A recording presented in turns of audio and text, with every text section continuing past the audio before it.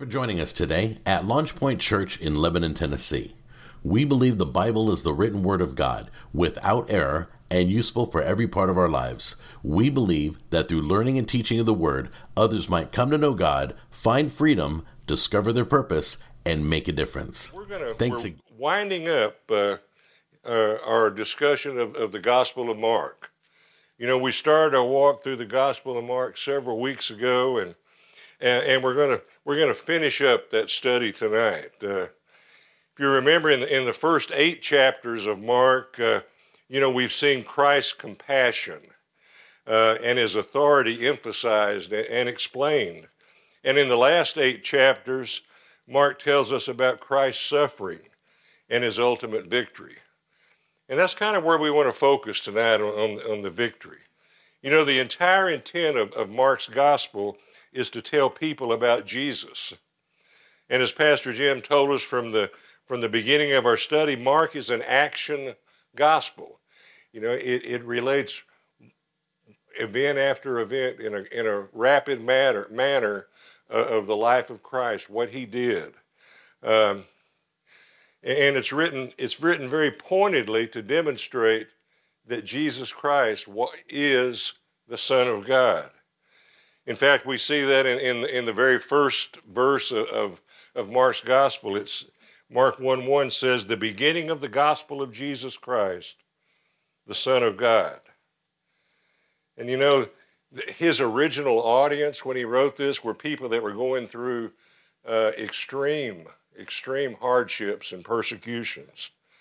And just like his original audience, we need this message today. You know, regardless of what's happening around us, the Messiah has come. He was victorious, and ultimately, because of his victory, we'll be victorious too. You know, in troubled times, we need someone to tell us it's going to be okay. How many of you have been in troubled times like that? And just have somebody to come by and put an arm on your shoulder and tell you it's going to be okay. And that's what Mark and the other gospel writers do. You know, they tell us that the victory has been won. God has come in the form of a man. He suffered and died and has been resurrected. And if you believe that, you will be too.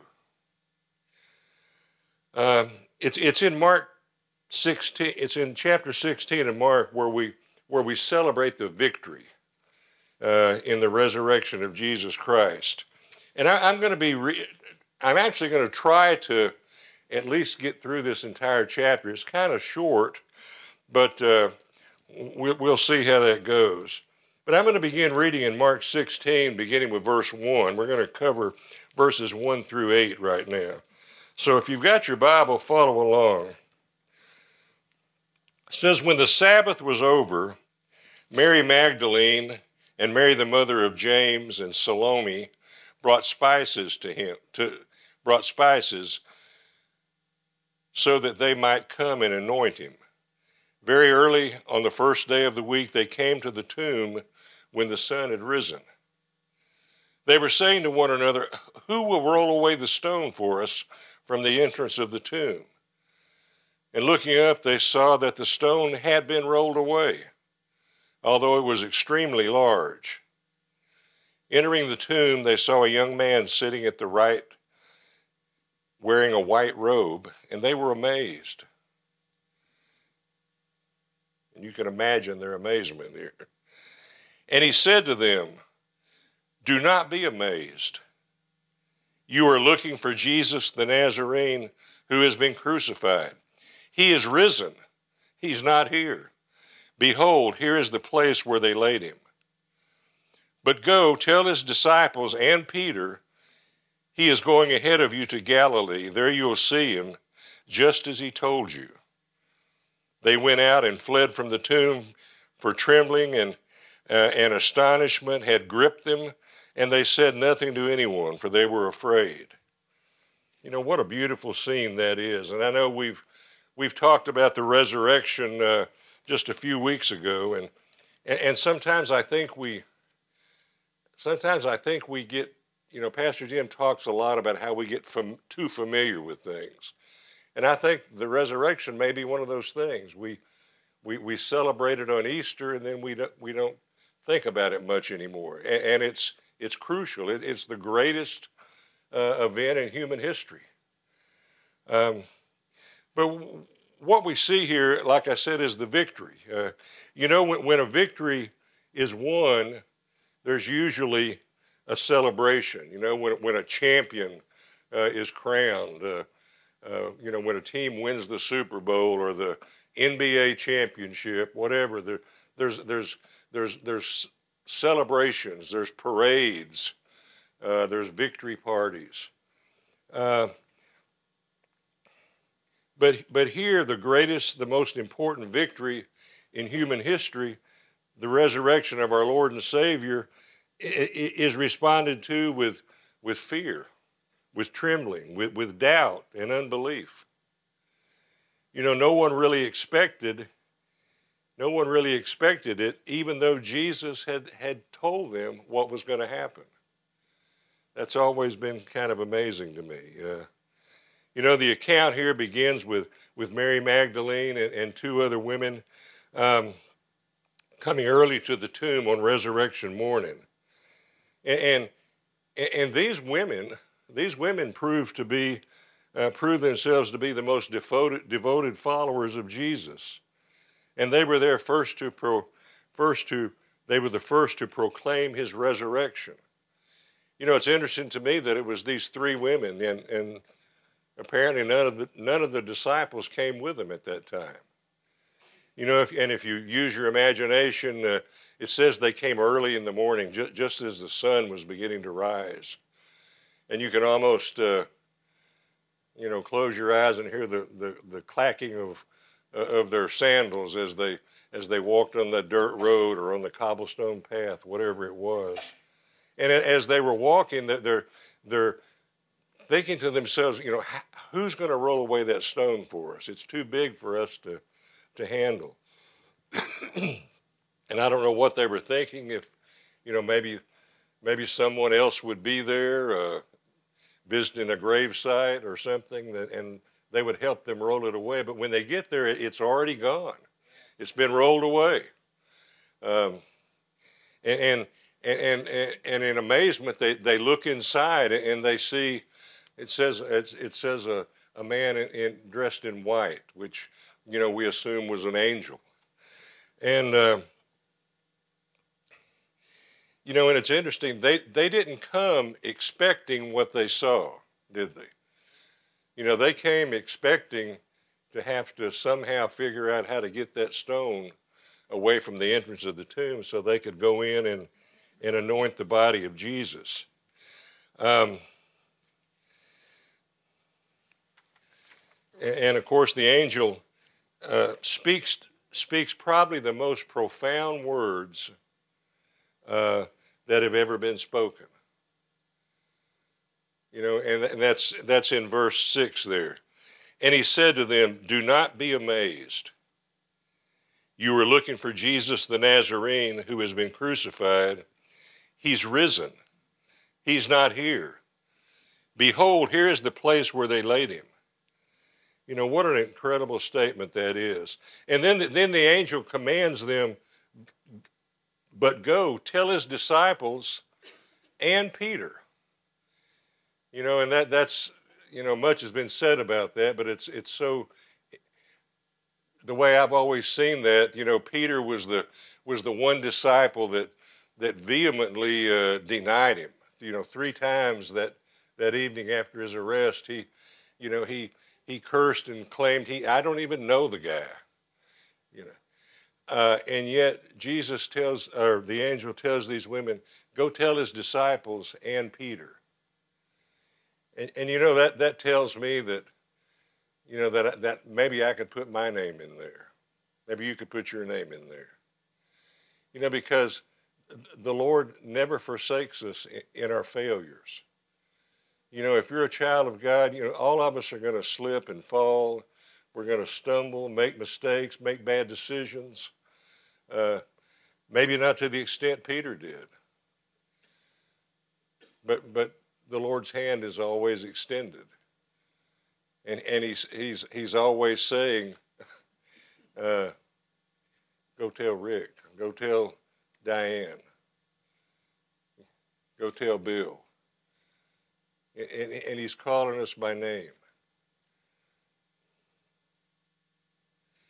So these women left quickly. Mark says that they fled in fear and trembling and in amazement at what they had seen and heard. And then following that section, we have Jesus actually making an appearance here. Beginning in verse 9, it says, "Now after he had risen early on the first day of the week, he first appeared to Mary Magdalene, from whom he had cast out 7 demons. She went and reported to those who had been with him while they were mourning and weeping. When they heard that he was alive and had been seen by her, they refused to believe it. After that, he appeared in a different form to 2 of them while they were walking along on the way to the country. They went away and reported it to the others, but they did not believe them either." And you know, it's amazing that Jesus had told these guys exactly what was going to happen, that he was going to be killed, that he was going to be, and that he would rise again on the 3rd day. You know, Mary Magdalene's dramatic encounter with the risen Jesus is described in much more detail in John 20. And I can only assume that maybe she lingered behind when the other women left, or maybe she went with them and came back. But we have her seeing Jesus. And if you remember the story that, Mary's there by the tomb weeping, and she sees this guy behind her and turns and thinking it's the gardener.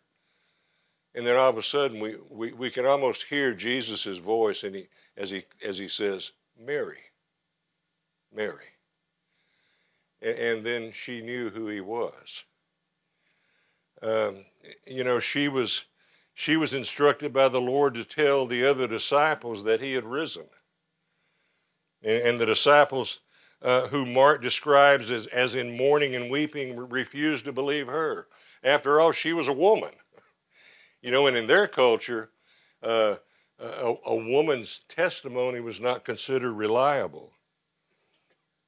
Later, Jesus appears to 2 of his disciples as they're leaving Jerusalem and headed down the road to a village called Emmaus. We see this described in much more detail in Luke chapter 24. But after recognizing that it was Jesus, the Bible says they returned immediately to Jerusalem to tell the other disciples what they'd seen. They had seen the risen Lord. And the Bible tells us the disciples didn't believe them either.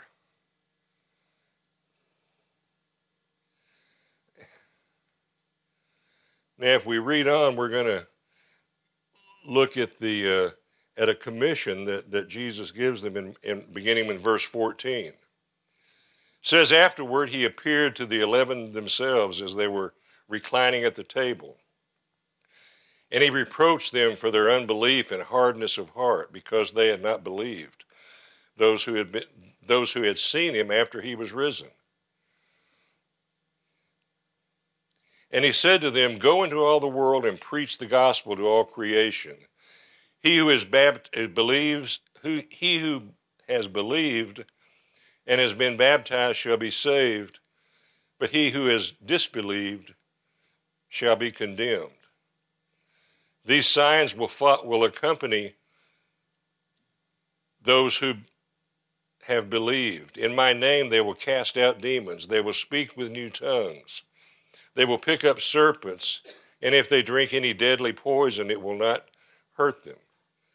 They will lay hands on the sick, and they will recover.'" Hallelujah. Amen. Literally, and we would all agree, I think the disciples could have done a much better job.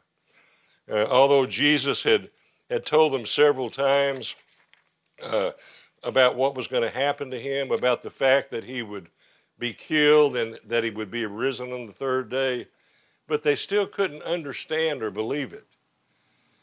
They couldn't believe that it had happened.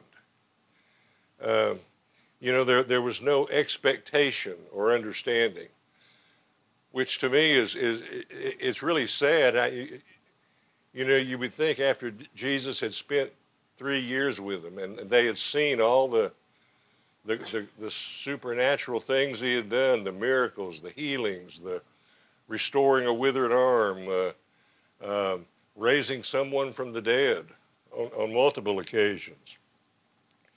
Yet when he was crucified, they had no expectation that he was coming back. They pretty well thought it was over. And the first thing Jesus does, he rebukes them for doubting and for their unbelief. And next, Jesus gives another command. Now, there's 2 commands in this chapter that I think are very significant. The first one we've already seen. The angel told the 3 women to go and tell. Go and tell. And here, Jesus gives the final go command to his disciples. Go into all the world and preach the gospel to all creation. This was a command. It wasn't just a suggestion he was making. And it's a command that's still given to all of us as believers today. It's something that every disciple is called to do, to share the good news. And notice Jesus' his instructions here. He who believes and is baptized shall be saved, but he who has disbelieved shall be condemned. This was a combination of the promise of salvation and a condemnation of unbelief. Jesus didn't say that condemnation belonged to the one who was not baptized, but only to the one who does not believe. And I think that's an important contrast right there. Salvation, our salvation rests on what? It rests on our belief. On our belief. However, at the same time, it would be wrong to downplay baptism, because baptism is important. Baptism doesn't save us, and it's not going to save us, but it's an essential because it's the first step of obedience. So that's the contrast. I think is the contrast he's making here, that if you believe, then you're out of obedience. You're going to be baptized. You could be baptized and be an unbeliever, and baptism didn't do you any good. There's no salvation in it. So it's belief, and baptism becomes the first step of our obedience to the Lord. In this section, Jesus also gives his disciples and all who would be his disciples the promise of divine power and protection. And I think that's something that I've seen examples of that, but I think it's something that because of a lack of faith, we don't see as much of that as we should. Now, when I talk about divine power and protection, I'm not talking about where Jesus said they'll pick up serpents and be bitten and nothing will happen to them. He says they'll drink poison and they'll recover.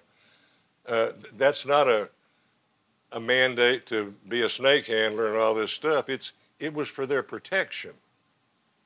And he was promising they would be protected as they went out. And then he talks about speaking with new tongues, laying hands on the sick, and they will recover. And all those things are so important. Notice it says that these signs will accompany who? they'll accompany those who believe. And this applies to all believers, even today. These signs and wonders did not end with the apostles. Now grab hold of that, because there's in the Christian world there's preachers who are preaching just the opposite of that those signs ended with the death of the last apostle. But there's nowhere in Scripture indicates that that's the case. Then as we look on in Mark 16, beginning with verse 19, it says, "So then, when the Lord Jesus had spoken to them, he was received up into heaven and sat down at the right hand of God. And they went out and preached everywhere while the Lord worked with them and confirmed the word by the signs that followed." Now notice what happened first. It wasn't the signs and wonders, it was the proclamation of the word. So we have to be careful that we're not chasing signs and wonders. We're delivering the word. We're chasing the word, and the signs and wonders will follow that. They promptly reported all these instructions to Peter and his companions. And after that, Jesus himself sent out through them from east to west the sacred and imperishable proclamation of eternal salvation. You know, what an incredible statement that is, and what an important paragraph this is, or chapter rather. You know, and like I said, if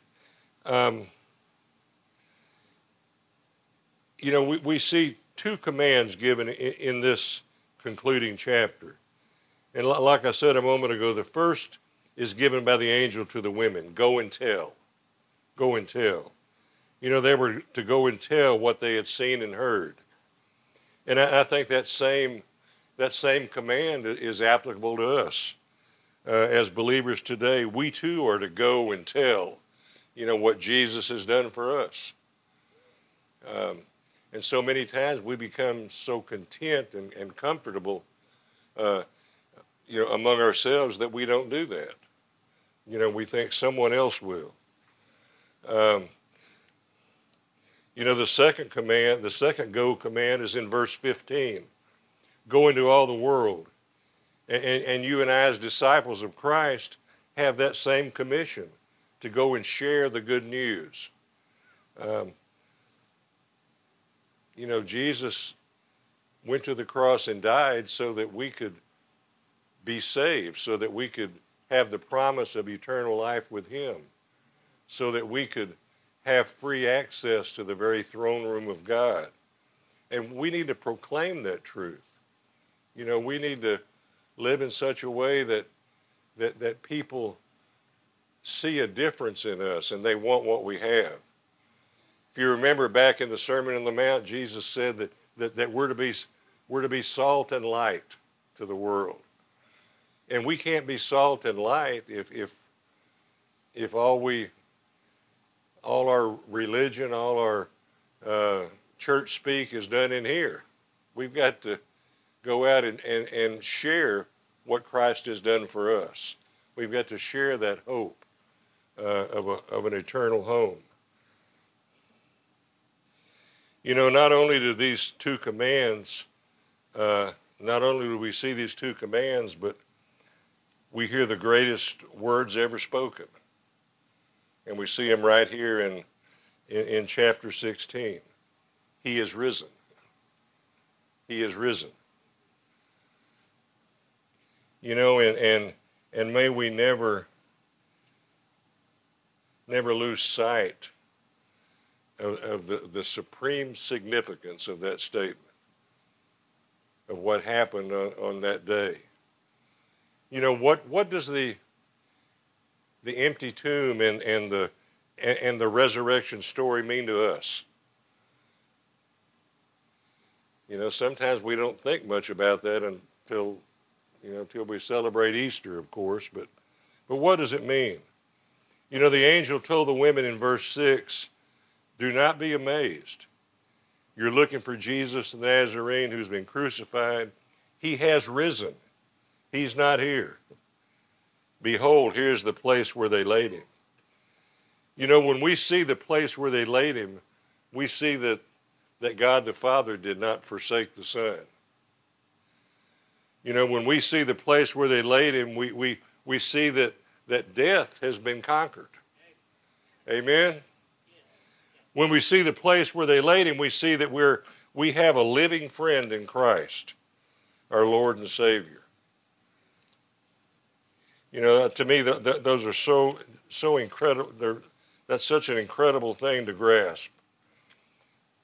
So when we see the empty tomb, we see so much more than just the place where they laid him. What does the resurrection mean? The resurrection means, according to Romans 1:4, that Jesus was declared to be the Son of God with power, according to the Spirit of holiness, by the resurrection from the dead. The resurrection means that we have the assurance, and take hold of this, the assurance of our own resurrection. Paul writes in 1 Thessalonians 4:14, for if we believe that Jesus died and rose again, even so God will bring with him those who've fallen asleep in Jesus. You know, that's us. You know, should we pass before Jesus returns? And Brother Leonard, I love the little glimpse of heaven you gave us. You know, what an incredible place that's going to be, beyond our imagination. You know, the resurrection means that Jesus is continuing in ministry. Hebrews 7:25 says, therefore he is able also to save forever those who draw near to God through him, since he always lives to make intercession for them. So he's interceding on our behalf. He's given us his Holy Spirit so that we have that power to go forth. And that's part of the promise he made in the Great Commission, where he says, and lo, I'll be with you always. He's always with us. And finally, the resurrection proves that though it looked like Jesus died on the cross like a common criminal, that's what the cross was. He actually died as a sinless man, out of love and self-sacrifice, to bear the guilt of our sin. Never lose sight of that. The death of Jesus on the cross was the payment. That was the payment. The resurrection was the receipt for that payment. Showing that the payment was perfect in the sight of God the Father. Amen? Well, I'm going to stop right there because I am exactly on time.